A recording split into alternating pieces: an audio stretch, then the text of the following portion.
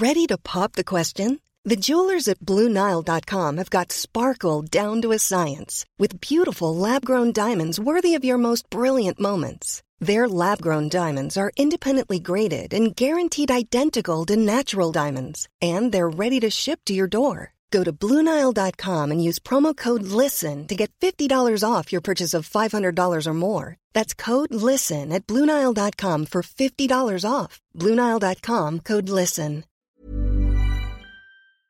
11 to 1.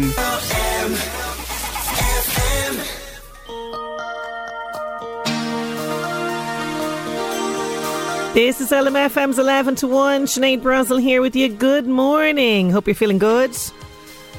You can get in touch with me about anything at all. 086 1800 658. Boy meets girl, waiting for a star to fall. Sinead Brazel here with you. Good morning. Hope you're keeping well this Tuesday morning. I'm keeping well because I have a cup of coffee in hand. I ran out of my green tea, which, you know, it's no harm for a little while. So I have a cup of coffee this morning. So I'm feeling good. I'm feeling good and ready for action. Is there anything nicer though than getting into bed a little bit earlier in the evenings now? Now that it's kind of creeping closer, the dark evenings are slightly creeping in, and that's exactly what I did last night. Like normally I wouldn't get into bed till it'd be well after 11. Sometimes it could be closer to midnight, and which is not good. I know I'm a devil for staying up and getting a new lease of life later on in the evening. But last night the bed was just sort of calling to me, and I decided, okay, I'm going to get in there, grab a book and a cup of tea and just kind of force myself to relax for a little bit. So that's what I did after a hectic Monday. And I decided to get stuck into a book. The book in question is called The Emerald Spy, and it's by local author Nicola Casti, who's from Termonfeckin, and she kindly sent me an e-copy of her book in advance because I'm going to be helping her launch the book on Sunday in the Drogheda Arts Centre. But this is now, if you really just want to get stuck into something, a real sort of page turner, twisty turny, this is brilliant. It's set over sort of 3 weeks really, in the summer of 1939, and like all of Nicola's books, there's a local connection. It's historical fiction, and this is what I'm really kind of fascinated by, because just 2 months before World War II was officially declared, okay, so this is kind of where the setting of this, and it still tells the story, true story, of a small group of converted Jewish refugees who came to stay in Termonfeckin, County Louth, in a place called Newtown House, which is now on Greenon, where the ICA meet the whole time. And this is fascinating to me. And of course, Nicola, as always, has done in-depth research on this. So she discovered the story whilst researching for a different thing to write during the pandemic in 2020. And, you know, we couldn't go anywhere. And she was in the midst of working on a different novel that required travel to London. So she was like, right, well, that's going to put to bed. What can I do?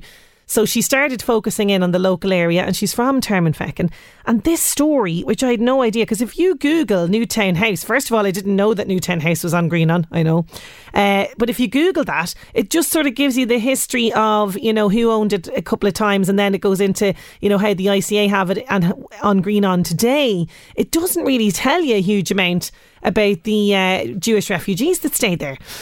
So this is very, very interesting, and Nicola has decided to set her story there. So the story, as I say, is the Emerald Spy, and I'll give you the little blurb here. So it says, against the simmering tensions of summer 1939, a group of evacuees flee Vienna for the sanctuary of Newtown House in Ireland. Haunted by their past and those they've left behind, Gisela Mueller and Hans Schmidt struggle to settle into their new rural Irish home. Tasked with being a companion to the precocious and spoiled Nola Dufresne, Gisela missed her previously scholarly life terribly. Meanwhile, Hans pines for his true love, Anya.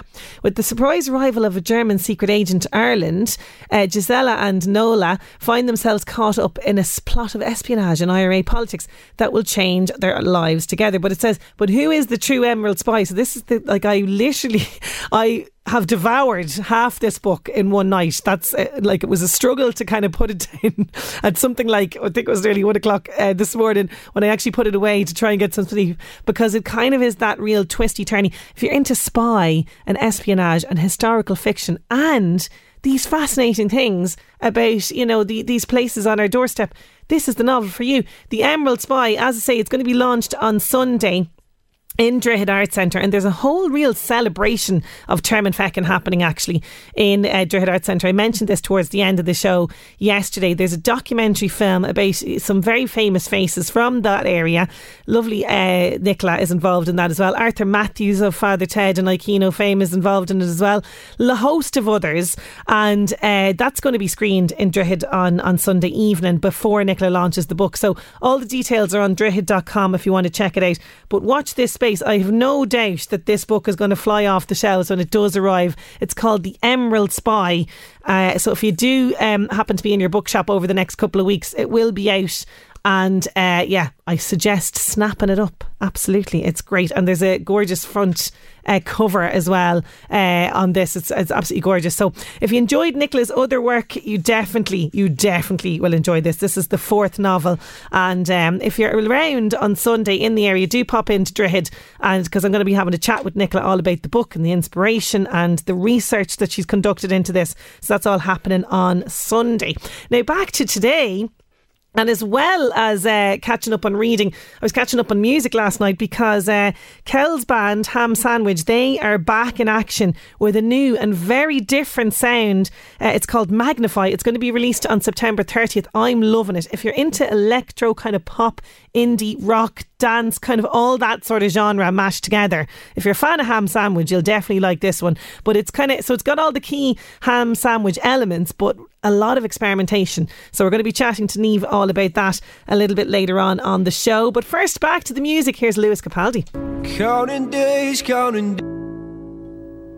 Love that one. Lewis Capaldi, Bruises on LMFM's 11 to 1. Just want to remind people, the Bellingham mini dining experience in aid of Gary Kelly Centre is on this coming Friday, the 23rd of September at 7pm. That's happening in PJ Burns Bar, Castle Bellingham.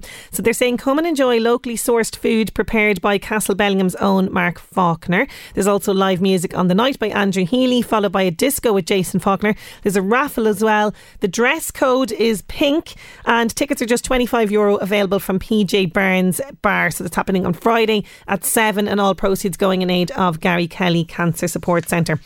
Now, there's something that's bugged me today, and it's to do with coverage of the Queen's funeral, not on the Queen itself or that coverage, but on Meghan Markle. I'll tell you all about it after these. 11 to 1. Oops, Meghan Markle is obscured from view by a candle at the Queen's funeral. I think that was the headline that just kind of made, you know, this simmering sort of frustration and annoyance that I had about all of the coverage about Meghan and Harry in the last few days to just kind of reach boiling point. I just thought, are you actually kidding me? This is what you're writing. I mean, I don't know about you. Whatever your thoughts are about the coverage on the Queen's funeral, that's besides the point. But I just think, you know, all this coverage of Meghan and Harry has just been incessant. You know, they're holding hands when they shouldn't be. They're greeting the crowd. Oh, they don't like her. They're booing her. Oh, they're passing the coffin. Are they invited? Are they not invited to ceremonies? It's just on and on and on and on. Like, no wonder they left and went to America. That's, you know, like, I know that the media always has kind of had this slightly, you know, I suppose, what would you call it? Bitchy element to it, you know. But I just think in the last little while, it's become really, really toxic, particularly around Meghan Markle. And it's all these kind of headlines that are just to get you to click on it, you know. And it's unreal. It's not just one or two articles. It's constant. It's constant. And whatever your opinion is of Meghan Markle, you know, I just think, you know, she can't even stand in one place now at this stage without something being criticised and made into a headline. And I'm just scrolling through this stuff, you know, to prepare, you know, scrolling through articles, what's going on in the world. And all of these websites are saying all this stuff. And I mean, if I were the person that all this crap is being written about, I don't know how I really would be coping. I mean, who cares if they held hands and royal protocol or whatever says otherwise? Who cares if her and Kate were standing beside each other and not talking? Who cares if she was obscured by a candle? Like, I mean, see, like, when you say it out loud, she's being obscured by a candle. Like, I mean, Like, how can you even sit there as a journalist and just take yourself seriously when you're writing stuff like that? I'm sorry. It's just horrendous. It really is horrendous. I mean, that kind of reporting, if you can call it that, is just trash. Really, it is trash.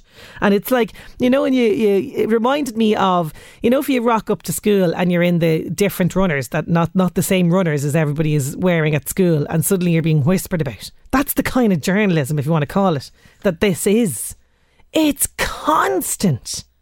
And like I said at the start, whatever your views on the coverage of the Queen's funeral is, right, it's all these nonsense articles about Meghan that is just wound me up now, no end. Like, write about more important things. There is so much more that people could be writing about. And fair enough, even if you're in the entertainment sphere, there has to be other things that you can be writing about other than, oops, Meghan Markle is obscured from a view by a candle. Oh my God, what do we come to? And we're worse then because we click on it, because that's what it's designed to do. But it can't be just me. It can't be just me that this is annoying. Like, talk about completely barraging us with all of this nonsensical articles about Meghan Markle. I mean, you can understand why she left. You really can. I've been holding on to people. Tom Grennan, Little Bit of Love. One or two messages coming in on 086 1800 658 about my rant. My rant that I just had there. Sinead, you were so right. So many more important issues in the world to be reporting on. They were doing the same with Charles. Yeah, that's true. We were, you know, talking about this last week. You know, he was having a bit of frustrations with a pen or two, and people were making a big deal out of that. I mean, whatever you think of him, he just lost his mother. That's coming in. Another one there. I don't like all the coverage of the royal family. I think it was way too much. Again, look, you know, I like whatever people's views are on that. You know, I mean, I suppose in our lifetime we've never had, you know, a monarch like the Queen pass away. So obviously there's going to be a lot around that.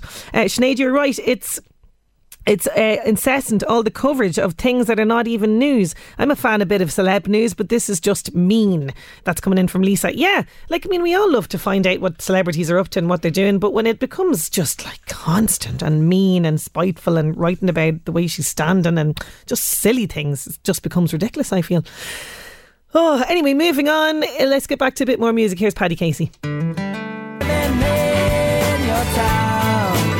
Paddy Casey, Living on LMFM's 11 to 1. Now, I am very excited to chat to our next guests because a huge production is coming to Driocht in Blanchardstown at the weekend. It's an adaptation of Colm Tóibín's Booker Prize nominated novel, The Blackwater Lightship. So this novel has been adapted into a screenplay, and it's very much set in 1990s Ireland and around the HIV/AIDS pandemic, I suppose, really, at the time, and it focuses in on a family. So there's a sister, a mother and a grandmother, and along with two gay friends as well, have come together to tend to 29-year-old Declan, who's dying of AIDS. So we're going to chat to the producer of this, Donald Shields, and also the main star of the production, David Rawley. You might remember him as Moon Boy back in the day on Sky. So we're going to chat to both of them after these. 11 to 1. It's 1990s Ireland and HIV/AIDS is still a life sentence. A sister, a mother and a grandmother, along with two gay friends, have come together to tend to 29-year-old Declan, who is dying of the disease. This strange new family unit are forced to confront the illness and each other. Can this makeshift family unit face up to the illness and each other? Well, we'll have to find out. Colm Tóibín's brilliant novel, The Blackwater Lightship, has been adapted for stage, featuring an all-star cast. It's going to be performed at Driocht Theatre in Blanchardstown this Friday and Saturday. I'm delighted to have the producer Donald Shields and also the main star David Rawley on the line. How are you both doing? Hey Sinead, very well. I'm very well, thanks. Great to have you both with me. Now we'll chat with Donald here first of all. Donald, this is a hugely powerful story, compelling characters. I can see why it would work so well as a stage play. Talk to me about that process and adapting it into the play. Yeah, so David Horan, who is the director, adapted this story. He, I think after the marriage referendum, it kind of piqued his interest in this to really see how Ireland had changed from where it was in the early 90s when this story emerged, first of all, to where Ireland is now. And it is quite interesting now looking back at then and where this country is now. And it has, in many ways, has advanced a lot, as has, the issues around HIV/AIDS, where although it's not cured, that the advances in science and medicine around it, people are now being able to live with it. So also interesting, that was a pandemic, and now another pandemic where people are living with it too. So, but I think having said all that, there's also some very interesting stories between the various characters, like the family unit itself, and what worked and what didn't work, and why this happened and this didn't happen. But also, in the story, Declan's friends come from Dublin to help him in Wexford, and now you see the difference between these friends who come from Dublin, who are coming to a very rural setup in Blackwater in Wexford, and the differences in opinions and lifestyles and the stories, and sometimes quite funny actually, some of the stories that come out and emerge. So although it is a subject matter that has very intense kind of drama around it, there's this also kind of a balanced by a nice lightness within the way the storytelling is done too. And that's the key thing, to have this balance of light and dark, as you say. And as you rightly put it, family is at the centre of this. We have a very broken family initially. Now we have this makeshift family, and this idea that you can create your own family out of friends and things. I love all of that. So that's really at the core of this as well.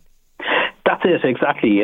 So and even although it's hard to say it in the stage show, in the novel, the grandmother's house is by the coast, and that coastline is eroding as the story is going on, and that's a kind of a symbolism that's used by Colm Tóibín in the way he tells the story. So he's brilliant, Colm, that way, in the way that he creates these stories and symbolism and is able to connect with people, and we see it in the many stories and film adaptations that he has been involved in. No better than Brooklyn, for example, and how that worked, and of course we're very lucky to have people like Ruth McCabe in it, who Ruth would have played the nurse in My Left Foot, and she played Opta Colomini in The Snapper, and she's done like even stuff like Damo and Ivor she was in, and she's done tons of stage work, of course, as well. But same with the rest of the cast. We're very blessed by the great quality of people we have, and I think they were very attracted by the story and the adaptation that David wrote as well. It's very accessible. You know, it's not something that, certainly the time flies by, because I think people are compelled by the story being told, and they want to find out more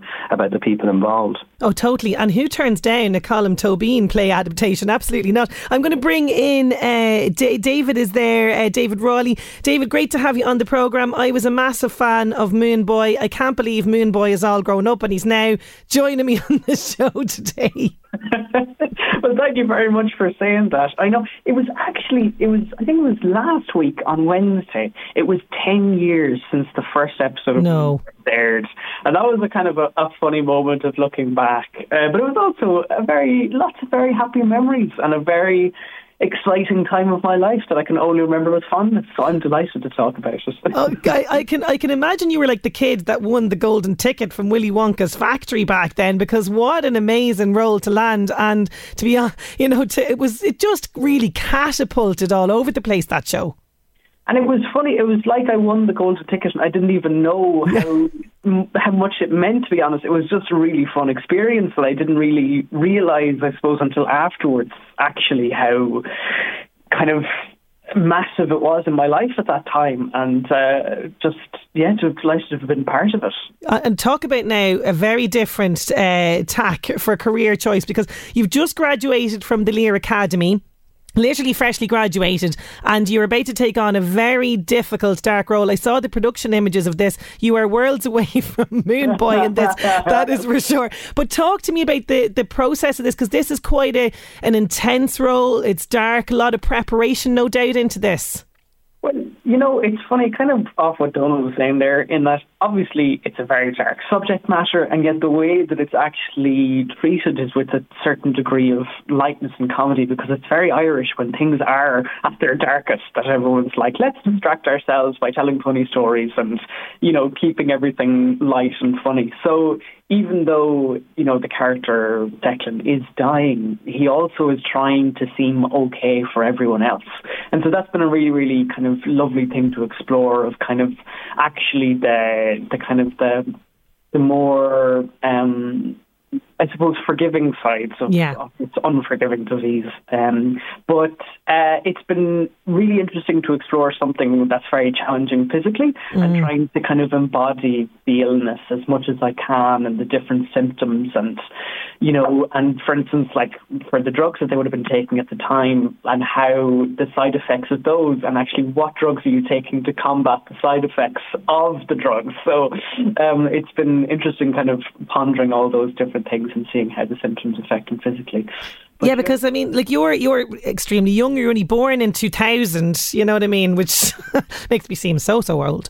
So obviously you weren't around kind of for the 90s and kind of all of this coming up. So did you do a lot of research into this, and what sort of source material did you go to, or did you speak to people?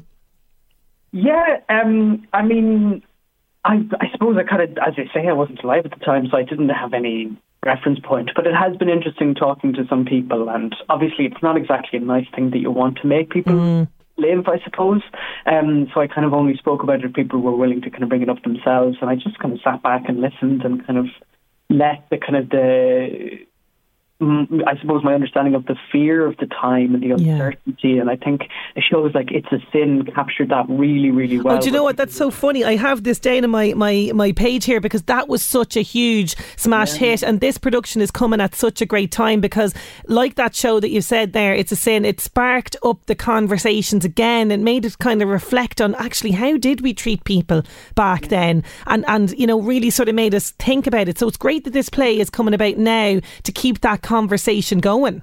Absolutely, and as well for an Irish context, because obviously It's a Sin was based in London, and so it's kind of, whereas actually the AIDS crisis wasn't, I don't think anyway, hasn't really been tackled hugely in Irish theatre, Irish literature or film, and so I think it's really interesting now that we have gone through COVID, that we can actually look back at how we responded to the most recent pandemic of the AIDS crisis, where it wasn't everyone was being affected, and it was at first believed to be a quote-unquote gay plague, and there was so much homophobia that arose because of it. But also there was a lot of activism that arose at the same time, and actually it brought a lot of the community together.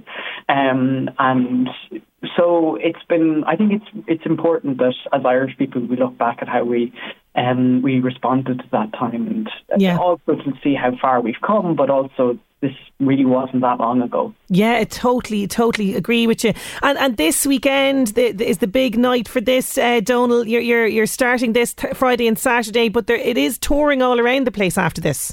Yeah, after we play Driocht on Friday, Saturday, we're heading to the Gaiety to perform there, and it will be the gala show that opens the Dublin Theatre Festival next Thursday, which is great, and that's very exciting. Amazing. Because a lot of international programmers from around the world will be coming into Dublin to see various performances in the festival, and hopefully they come to see this, which will be great. But yeah, in the ideal world, we'd like to play it to more venues, I think next year as well, which will be really good thing to do, but so far, I mean, we're about to step into technical rehearsals today now, and it looks really good. I mean, the set is really enormous and it's great. It's very apt for what we're doing, and I think it'll be a great night's entertainment and great drama built in. Really will. Well, I wish you guys the very best of luck with it, and for yourself, David, going forward for your career. I'm very excited to see what you're going to do. You've got the whole lot of it ahead of you there, and you're starting off on the right foot anyway with this production. Thank you both so much for taking the time to chat to me today.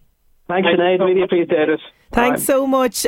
Tickets and details for this, by the way, the Blackwater Lightship, Driocht.ie. It's going to be performed this Friday and Saturday at Driocht Theatre, and as Donal said there, it's going to the Gaiety as well. Powerful, compelling piece of work. You can find all the details, as I say, Driocht.ie. 11 to 1.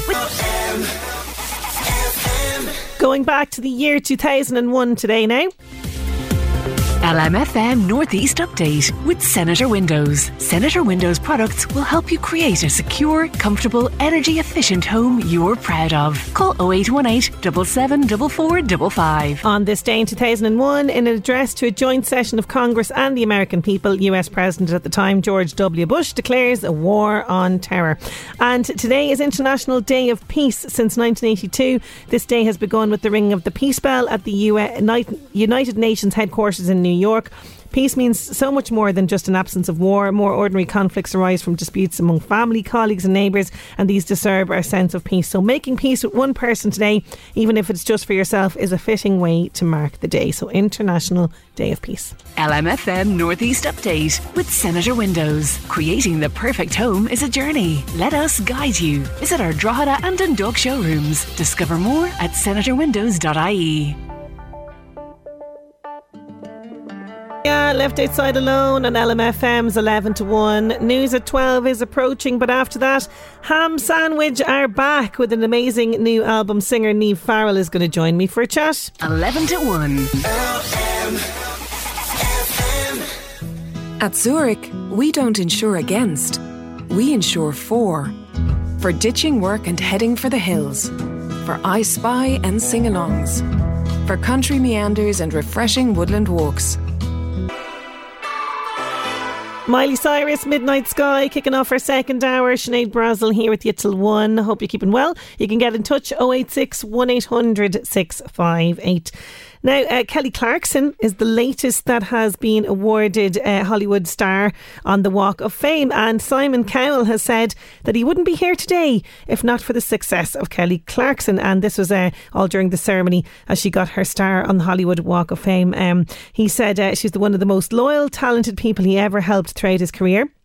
But I forgot about this. She just shot to fame after winning the first series of the US singing competition American Idol all the way back in 2002. I'd forgotten that she was on that. And of course Simon Cowell was a judge, and he said, I remember the day we met you. I remember not just your voice but your personality. I didn't realise at that point how good you were. I just liked you and I'm so thankful. He said, I can honestly say thanks to you I'm here today, genuinely. You validated what we did. If we didn't find a star, there's no point in doing these shows, and I could never predict what was going to happen next. And he says, the Kelly you see in front of the camera is the Kelly you see behind the camera. She's one of the nicest, most loyal, talented people, and I've had the great fortune to help. My God, there's been... What's happened to Simon Cowell? All the praise tumbling out of him. We're not used to it. We're not used to him being so praising of people. But she is lovely. She has a chat show in the US. Now, I don't watch it. I don't know where you can really watch it here, but I have seen clips and she seems really genuine and down to earth and lovely and bubbly. She sold more than 25 million albums worldwide, and she also hosts the multi-Emmy Award. That's the show, Kelly Clarkson, the show, and it's in its 4th season. And in 2021 she released her 9th studio album, 9th, when Christmas comes around, and that was her first since 2017's Grammy nominated Meaning of Life as well. So she's got 17 hits, earning multi-platinum, platinum and gold certifications around the world. So there you go. Her star apparently is the 2,733rd on the Hollywood Walk of Fame, if you're ever knocking around Hollywood and you want to check it out. So there you go. She's the latest one awarded this, which is absolutely brilliant. Now let's see what else is happening in the world of showbiz. The Buzz on LMFM. Keep up to date with all the latest news and gossip on the LMFM app. Hi, I'm Louise. Andor hits our screens this week. The latest Star Wars spin-off comes out tomorrow. Star Genevieve O'Reilly says they've got the look of the series spot on. Their locations, the cinematography, the design, our costume design, our set design. It is really cinematic in ambition, and I think people who watch it will really appreciate that. James Cameron hopes the re-release of Avatar helps the resurgence of cinemas. A remastered version of the 2009 sci-fi epic will be released in theatres later this month, and James wants a new generation to be introduced to the wonders of the big screen. The directors told the New York Times younger film fans haven't had a real opportunity to really see a blockbuster in a cinema. Cameron says the world has turned towards home streaming, but believes audiences are craving a true cinematic experience after lockdown. Eva Longoria has revealed she's lost her voice. She took to Instagram to share the news with her followers, joking that she hopes it comes back as the world needs it. But it's gone. I think it'll come back because the world needs my voice. I'm just kidding. But I do need my voice this week because we have a lot of rehearsal.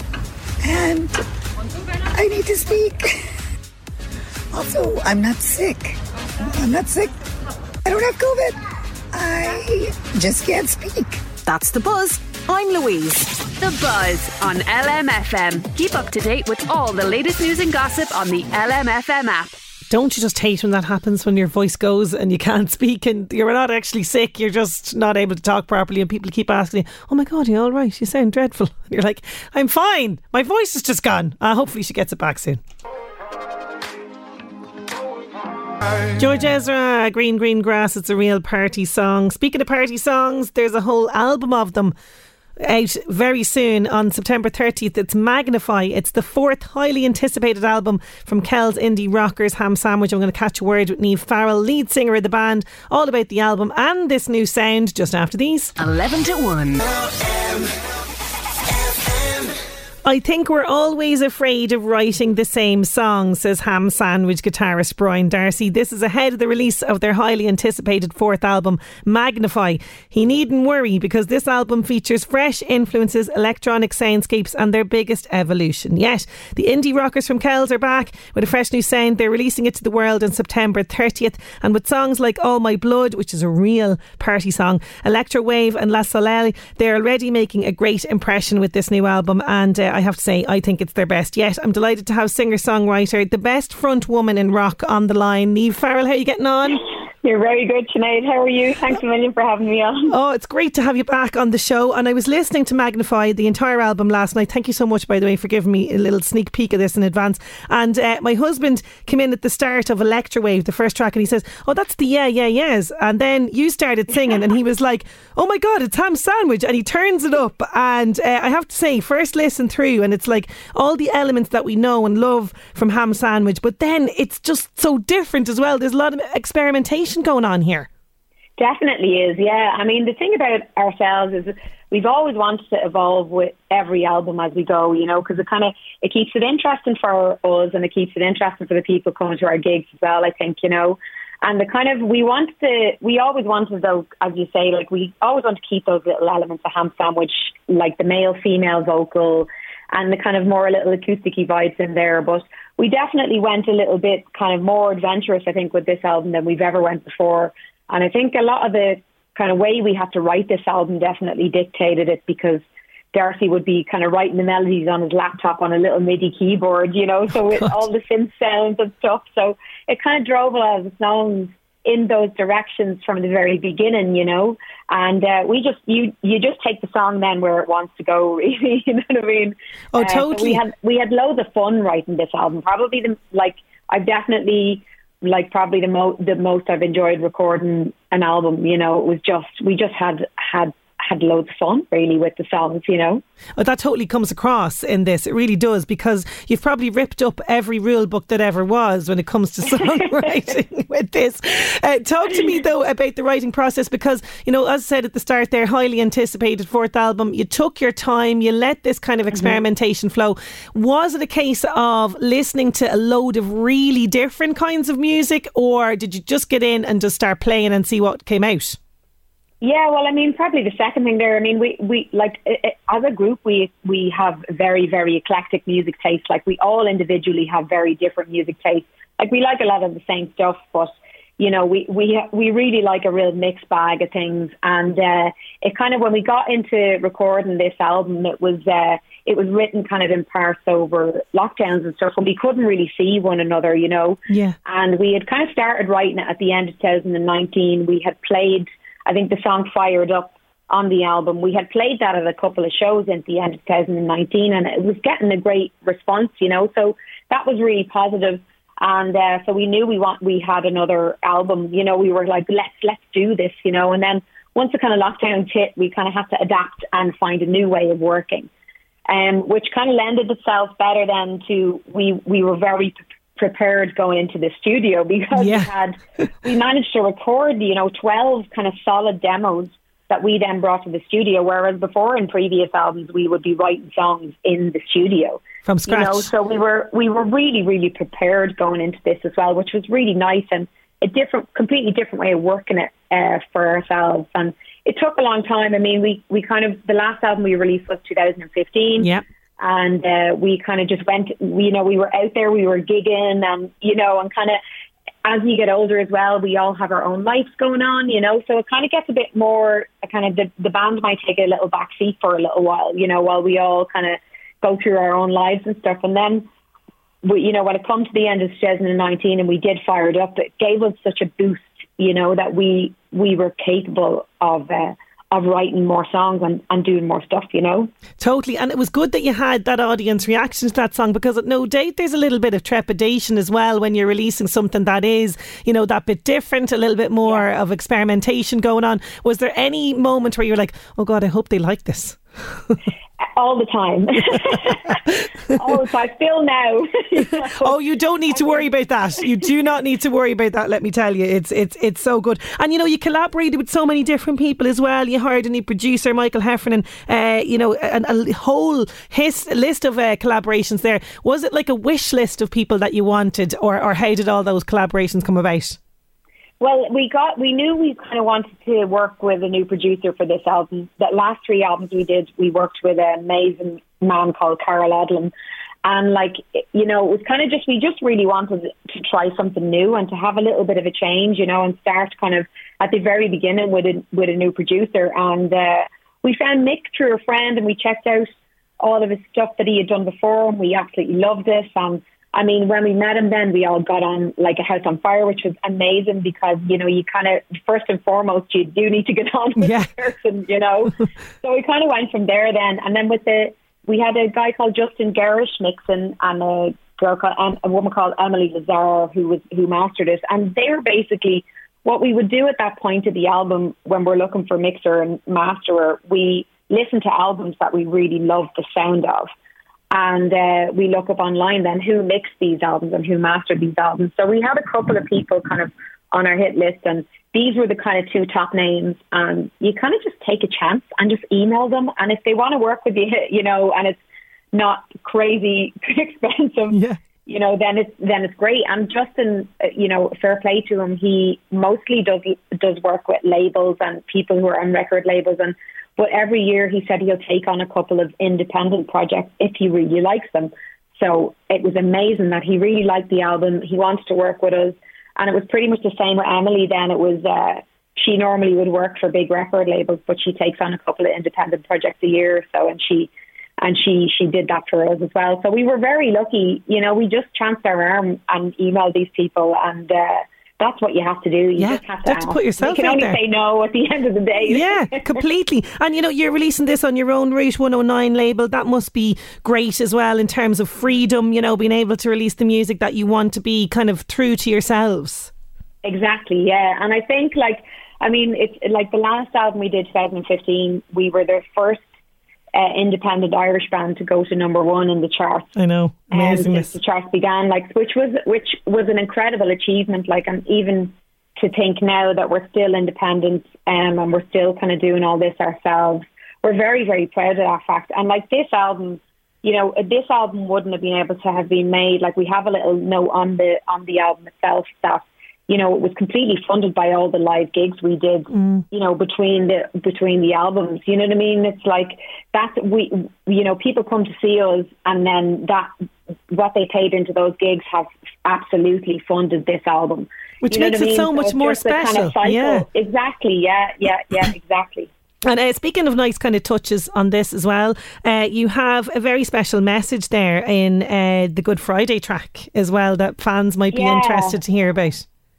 We have Good Friday kind of, it's probably all 3 of our, it's definitely one of our favourites, kind of as a group. And it's sort of almost like a love letter to the band and to where we've came from and our journey. And we have there's a small section in it where we put in a recording of our late manager, Derek Nally.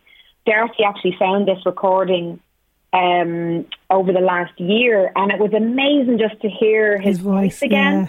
And we kind of knew that, the fact that we kind of decided to start the band on a Good Friday, and it was just a nice tie to kind of a little homage to the band. Like next year we will have been together 20 years, you know. Wow. So oh my really God. We're really proud of that fact, you know, because not a lot of bands make it to 20 years, you know what I mean? And particularly, like you say, doing it on for your own bat and putting blood, sweat and tears and everything into it completely. Like you'll have to do something special now next year, definitely, in terms of... 100% we will, yeah. Absolutely. Now, I have so many favourites. This album opens with a bang with Electro Wave. Now, I was surprised that wasn't released as the first single because I totally had that one on repeat. Who decides, by the way, what singles get released? We kind of just all do, really. Yeah. And the thing is, I think we all kind of know... You know, when you hear the songs, you kind of know which ones will stand out for people and kind of hopefully kind of catch their ear if they hear it on the radio and they kind of go, oh, well, I want to check that band out. You kind of have to think about it like that. Like, what's going to make people want to check out the rest of our stuff, really? Well, you've done that in All My Blood. That is such a party song, and it starts out and builds, doesn't it, to this big climax. Like, I have no doubt that will make people go wild when you play that one live. Yeah, we've already kind of played that one live a couple of times and it always gets a really, really good response. And I think the lyrics as well in that one especially really resonate with people. So that's, it's a really enjoyable song to sing live as well. We love that one. And Gillian, that's the next one. That's going to be released on September 30th. I'm going to play this now in a second. This is definitely, I'm going to describe this like, it's like an 80s disco, but if you're experiencing it in flashback. That's my... Amazing. Yeah, we absolutely love the song, and it kind of, this song, Darcy came up with this kind of music at the beginning, and like he just had this kind of idea that the lyrics should maybe be about being kind of obsessed with somebody or something. Yeah. So I kind of took that and I ran with that in the sense of, you know, personally my obsession with music idols when I was, you know, younger, and the song is actually named after Julian Casablancas because I was so obsessed with him. And so it's just kind of about that kind of obsession with an idol. Yes, that's what the lyrics are. She's about, watching him dancing. Yeah, it was really interesting to write because it was kind of a style of writing that we'd never really done before. We always kind of tend to, you know, veer towards kind of relationships and between people and that kind of thing more so. So it was. For ourselves personally, it was a very interesting track to work on. Yeah, so that's going to be released next. The album's out September 30th, which means there is a tour as well. I believe you've announced tour dates. People can find out more on your Instagrams and social media. Yeah, absolutely. We're going to be taking in loads of places. We're going to be doing Trim, Omagh, Dundalk, Limerick, Galway, Cork, Kilkenny, and Dublin as well. So we have loads of shows and you can find all the dates for them on our socials. Yeah, fantastic. Niamh, I think the experimentation, the hard work has paid off with this. Congratulations on a cracking new album. Thank you for allowing me to listen to it before it's released to the world. I'm wishing you guys all the very, very best of luck with it. Thanks very much, Nate. Thanks for having me on today. Thank you so much, Niamh Farrell there. Here is the next track that they're going to release on September 30th. It's called Julian. We've all had bad dates, I'm sure. At some stage in your life you've had a bad dating experience. But imagine being sent an invoice after a really disastrous date. One woman took to TikTok to talk about an invoice that she was sent after a date went wrong. I'm going to bring you that story very, very shortly. But first, back to some more music. Here's Train. I mentioned this disastrous dating story, and I think this guy might be taking the cost of living crisis a little bit too seriously, because under normal dating circumstances, and we've chatted about this before, you know, the whole idea of who gets the bill and, you know, do you split it or do you let him pay and all that kind of stuff, right? So there's a couple of different options. But in this case, the man decided to come up with the third. So all I'm going to say, a young woman was left shocked after she was sent an invoice, I kid you not, by a man she went on a date with. So he demanded that she pay back the £29, I think it was, so 33 quid basically, he spent on her food and drink. So Fiona is the woman in question. She made a video about this, but he essentially, during the date, she had offered to pay her own way, but he insisted that he would foot the bill. Okay, so that's where that came from. In the now viral video that she posted to TikTok, she expressed her disbelief with the whole situation. She says, what you're looking at here is an invoice I received after an unsuccessful date, as it reads here above under project, and then there's a due date ASAP. She said, I'm not kidding. I told him I didn't really have a romantic connection with him over message politely. And this is the response. He said, it's not a matter of money. It's the principle. £29. Give me a break, she says. His very bizarre behaviour came after she explained that she felt no romantic connection. Their timing was off and they just kind of jam-packed schedule meant it just kind of wasn't possible really. So they just really didn't click. And this is what he said. He sends her an invoice for the date so she could pay the 29 quid when they were supposed to, split the bill or whatever it was. I don't know. That has to be the worst scenario that has come up with there now in dating history. I don't know, but maybe is he onto something? I mean, there is a cost of living crisis. Every euro or a pound counts, you know what I mean? If he felt he was wasting his time, maybe he is due the money back. I don't know, but there you go. TikTok, it's a world I'm discovering slowly but surely. It's a bizarre world, but you do find the odd amusing story on it like this one.